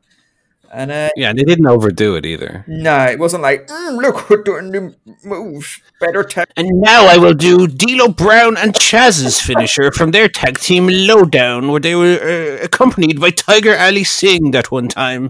And it works for the Young Bucks because they actually are one of the greatest tag teams of the decade and all time. So when they do it, it's not them doing an impression of a better team. It's them, paying homage. So that was cool. And I thought, the finish was fun with the pulling off the boot and the kick. And then whichever one it was, I still can't tell them apart. But the one that did the springboard flip. No flips, just fists. But he fucked it up with the flip. I love that him doing a springboard 450. He did it pretty well. It was pretty good as well. He did. It was Jeff jumping off the cage in that one Hardy Boys match in 2001, whatever that was. He couldn't help himself. He wanted to be a flipper. I thought Revival had a great match. I thought they genuinely. I just don't know where this has been since they came in, but it was really enjoyable. And I thought it was the best match of the show for me. I think that's fair. Like at one point early on, where one of the Revivals speared one of the Bucks off the apron, like the speed at which he moved across the ring was just incredible. Great stuff. And this was the point in the match where the show where we had Kenny come out and celebrate with them, and then Hangman watched like Sting from the entranceway. The Elite Deletion, Matt Hardy defeated Sammy Guevara. I watched 60 seconds of this and I was like, this is completely insufferable, and I skipped ahead. I thought it was all right. It was okay. It definitely wasn't what the other deletions have been. It wasn't an entirely cinematic affair. Yeah. It started off that way with Matt in the monster truck. But then it very quickly became Al Snow versus Hardcore Holly fighting in the river. In that it was just a real-time, brawling, not slickly shot or edited brawl. Yeah. And then towards the very end, it kind of went a little bit cinematic again. But it wasn't what those matches have been in TNA and WWE. It was a little bit... dare I say, it maybe lacked a bit of the Jeremy Borash charm. Oh, yeah. Charm and slickness and quality, seal of quality. Do you know what I mean? Yeah. I think it was fine. I'm a bit bored of this kind of match now, but it was fine. Gangrel showed up. That was funny. Gangrel showing up was very funny, and the Hurricane going into the lake and coming out as a reporter. I was expecting like 3 count Shane Helms, but look, you can't. Not every day can be Christmas, otherwise you get sick of Christmas. Isn't that what it is? It got very violent towards the end. I was a bit miffed that Matt winning ultimately. I think Sammy would have benefited more from it, but he had to be punished for all them times he nearly killed Matt Hardy. I thought the finish was insanely violent for this level of match. I did see the finish. Yeah. But yeah. So that, and then he put him in a bin to undermine the violence. Yeah, after braining him with a chair. In the bin. Pop him in the bin. Then we got MJF versus Chris Jericho. I know that this was this was probably fair to call this the second or third biggest match of the show. So, but I don't think they should be putting Jericho on this late for 15 minutes. Because it killed the momentum. Well, I think the deletion and then this, it just because this wasn't much. It was fine, but I probably would have swapped this in the John Silver match, put this on nice and early, and then have Silver and Cassidy out there to do a little recovery segment after all the craziness before the main event. Yeah. Jericho just looked fat, to be honest. He's just big red face, and I feel like most of his matches, he can still deliver a really good match, but it's kind of less often than what's the phrase I'm looking for? More often than not, he won't. This was fine. It did what it needed to, but it wasn't a particularly good match. He benefits from smoking beers, Smoking beers. Oh, I'm just smoking beers. I also feel like he doesn't want to accept that, though. I was like, when I was kind of describing him to Brona, I was like, he's like 51, and it's perfectly fine to be older and slower when you're 51, but like he doesn't want that to be true, so he just wrestles like he's still Chris Jericho. So the finish saw MJF try and cheat, but before he could, Jericho got Floyd, and then MJF did an Eddie Guerrero fake out spot. The referee didn't disqualify anyone, but then MJF got the roll up with the tights. And they shook hands afterwards, and it was, the whole deal was like Jericho was actually happy he lost because it proved MJF had it. I feel like this is leading to a proper Horseman beating, where on TV this week they're going to be in the ring all celebrating, and then the entire group is going to jump Jericho because he's washed. Yeah. And the rationale that we didn't want MJF in, but you couldn't keep him out, so we'd rather be with him, type thing. I'm interested to see where that goes. So I think it's about time for a Jericho face turn anyway. Yeah, I think Jericho is for want of a better term, he's like mid 2000s Ric Flair. Yeah, where he's of a similar age, and he's reached that point where he's a wrestling legend. People just want to sing his song when he comes out and want to cheer him. And they don't want to boo him anymore. So why not turn him face and have him? I also think he's done everything on the heel side now. He's done Moxley, Omega, MJF, Cassidy, Cody. Let's move him. Like everybody wants to cheer Jericho. Everyone hates MJF, so have the MJF usurp him in the group. You can do like you said that Jericho's washed up, or MJF can buy him out, or whatever. I think it's time for babyface Jericho. And while Jericho's babyface in latter years has kind of struggled in WWE anyway, I'd be interested to see what a full creative control babyface Jericho looks like in 2020. Yeah, like he can just essentially be the same character, and people are going to love it. So there'll be a follow up there on Wednesday, I'd imagine, and then in the main event, John Moxley defeated Eddie Kingston in just under 19 minutes in a very brutal I Quit match. They kind of did the exact match you probably would have predicted they had, which was they brawled, they shit talked, they went outside the ring briefly, they went back in the ring, and then they basically took turns getting the gimmicks out. Barbed wire bat, a string of barbed wire, thumbtacks, chairs. Excuse me. What I loved about this match was that, again, this is the type of thing that it was probably a big deal for Tony Khan.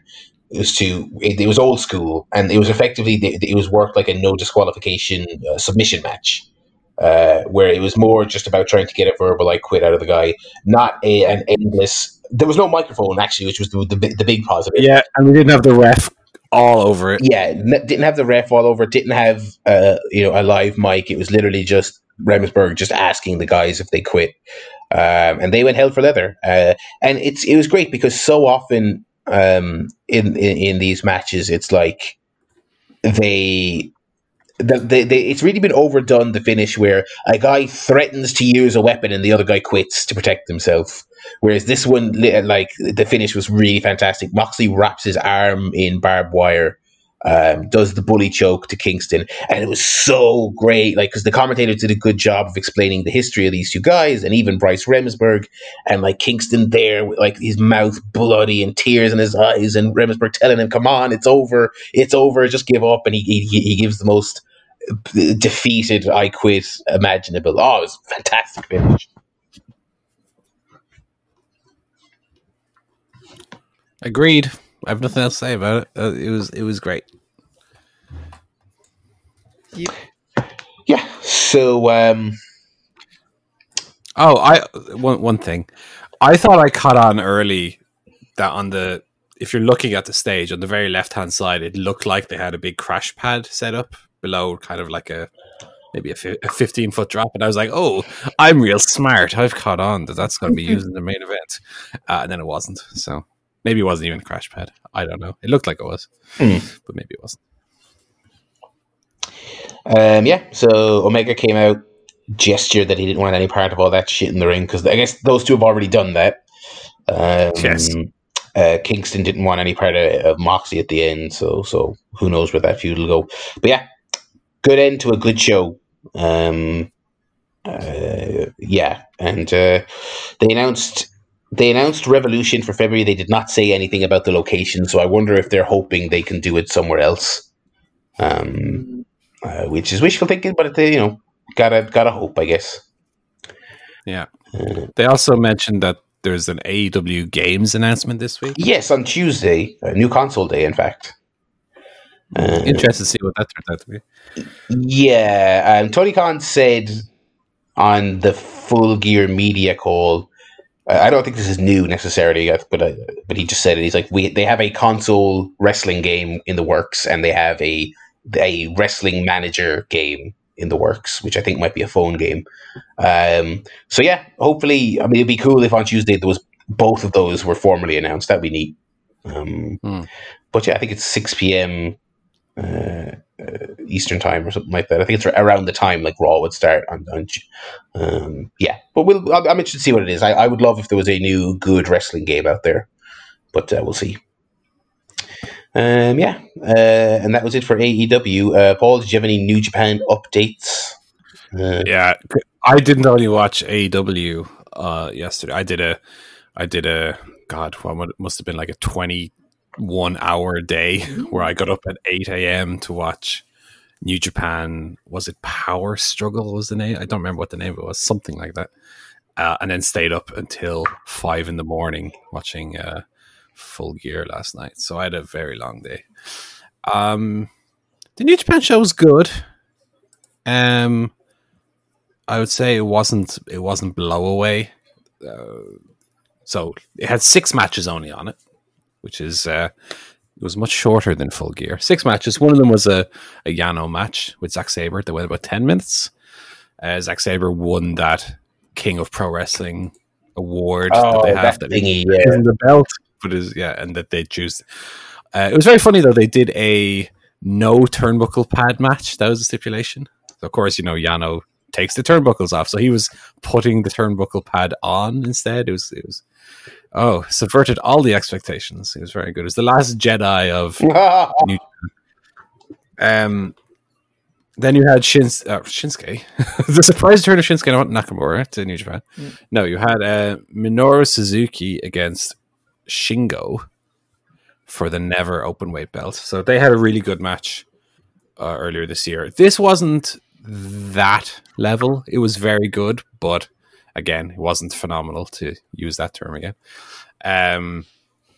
Then you had the Great O'Karn, who's Will Ospreay's new buddy, against Okada. That was kind of a nothingy match. Yeah. Kenta Tanahashi was good, but was 2 lads who were a bit past it. Yeah. And then in the big surprise, Jay White beat Kota Ibushi for the Wrestle Kingdom title shot, which now seems like they're doing, because they're doing New Japan Wrestle Kingdom 2 nights, they're doing first night Naito against Ibushi, and then the winner against Jay White on the second night. It looks like that's the way they're going to go. And then in the main event, sit down for this one, folks. Naito and Evil had another 40-minute match. Oh, God. It bored the arse off me again. So yeah, I'm never watching another fucking Naito Evil match. I'm done. Those guys are not that good. They are not that good. There was about 500 run-ins at the end. So no. Sonata come out dressed in like, or was that in the Jay White match? Might have been the Jay White match. I don't know. There was one match that had like 100 run-ins. Sonata come out dressed in all white like a fucking guardian angel or something. But yeah, it was all right. There was a lot of like title change and stuff that made it feel important, but the matches themselves weren't blow away. So yeah, that's my New Japan update. I only watch the big shows. I'm like Hogan. I don't do the small towns, brother. Fair enough. It seems like that's a very sensible thing to do with New Japan these days. Yeah, it seems like there's no big shows now until Wrestle Kingdom. They're doing the Tag League and the Super Juniors. Oh, by the way, the lineup for Super Juniors, Best Super Juniors this year is pathetic. Give that entire thing a miss unless you enjoy watching modern high-flying Super Juniors like Taguchi and Master Wato. Yeah. And Kanemaru, or whatever his name is. No, there's not a lot. It's not exactly Shingo against Ospreay this year. No, I like to look at that one night tournament they're doing. The Super J Cup looks all right. It looks, that looks 100 times better than the rest of the Super Juniors. Leo Rush, ACH, Chris Bay. Good lineup on that one. Don Callis, Impact making moves these days, it seems, getting back in everyone's good graces. It seemed like the TNA New Japan thing was dead. Like, they was the salted earth, but Yeah, that's good. Yeah, so I might check that out if and when it's happening. But so I suppose that's it for this week's show. We'll be back next week there to talk about Dynamite. I'm interested to see what the follow up is to the pay per view. We'll have Xbox Series S review. I'll unbox it for you all, and yeah, all the usual fun and games. From three people who are not allowed to leave the house. So, with all And that don't said, watch movies. and I can't be arsed watching movies anymore either. So, with all that said, thanks very much for listening. It's farewell from me, Barry. It's goodbye from Paul. Goodbye. And it's goodbye from Mr. Joe Towner. Goodbye, everybody.